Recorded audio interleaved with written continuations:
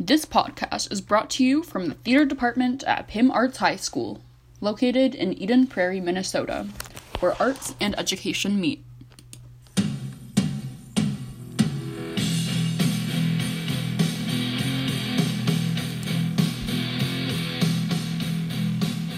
Hello, and welcome back to Girls to the Front, the history of women in punk. I'm Allie, and today's episode will talk about none other than L7, a fabulous grunge riot girl band from LA that was most prominent in the late 80s and early 90s. L7 is made up of 4 members: lead guitarist/vocalist Susie Gardner, rhythm guitarist/vocalist Donita Sparks, drummer/vocalist Dee Placas, and bassist/vocalist Jennifer Finch. You may have noticed that each member of the band, no matter what instrument that they play, are considered to be vocalists. This is because, at some point or another, each member sings in a collaborative and sometimes harmonizing manner. So how did this iconic band start? Well, the band initially was made up of 2 of the members that played shows with supporting musicians. Guitar/singers Donita Sparks and Susie Gardner were both active in the Echo Park art community with music, visual art, zines, and poetry. After they met in 1985 and got to know each other, Gardner played Sparks one of the songs that she had written that was in progress.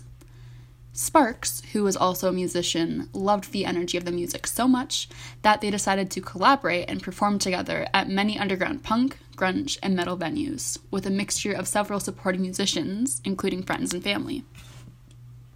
The duo later found a drummer, Ann Anderson, and a bassist, Jennifer Finch. Finch had a few connections to small record labels in the underground LA community, and she was able to get the band signed with Epitaph Records, where they recorded their first debut album. The album was quoted as being intense, energetic, straightforward punk, which I can attest to, as all of the songs on their album just radiate a sense of pure power. The name L7 was chosen as it was used by many of them as a slang term for being square, and it had no gender connotation, which was important to them as they didn't want to just be known as a girl band, so the name was really gender fluid.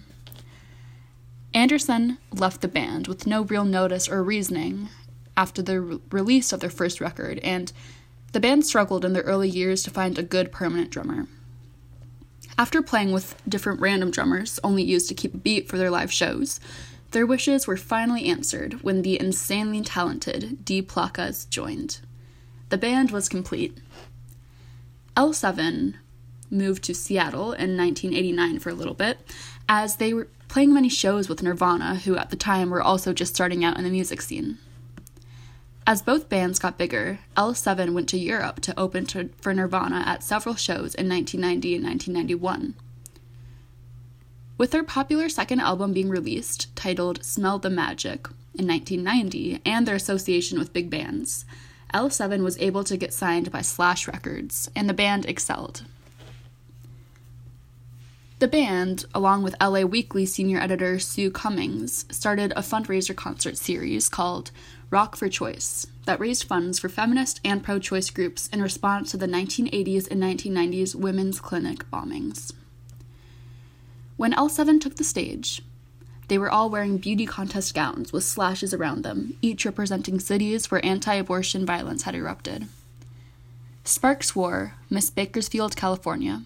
Placas wore Miss Lancaster, Pennsylvania. Finch wore Miss Peoria, Illinois, and Gardner wore Miss Newport Beach, California. The festival featured bands like Nirvana, Hole, Red Hot Chili Peppers, Mudhoney, and Rage Against the Machine, and it was a huge success, as great funds and awareness were raised for the cause. After releasing another 4 albums by 2001, the band started to decline and they lost funds as their albums weren't selling as well as they used to. They told fans on their website, quote, L7 are on an indefinite hiatus. We know this is vague, but it's just the way it is. The future of the band is a bit up in the air at the moment. After the announcement, the bandmates went their separate ways for many years, some forming other bands. But, like many other 90s riot girl bands, they reunited because of the political climate in 2016. Seeing as how badly women, POC, and other minorities were being treated, they came back and released their first song in over 18 years called Dispatch from Mar-a-Lago, in response to the president's actions. With the loud rise of hatred and ignorance shown in aristocratic influential government in recent years, the country needed hardcore punk feminist action groups now more than ever.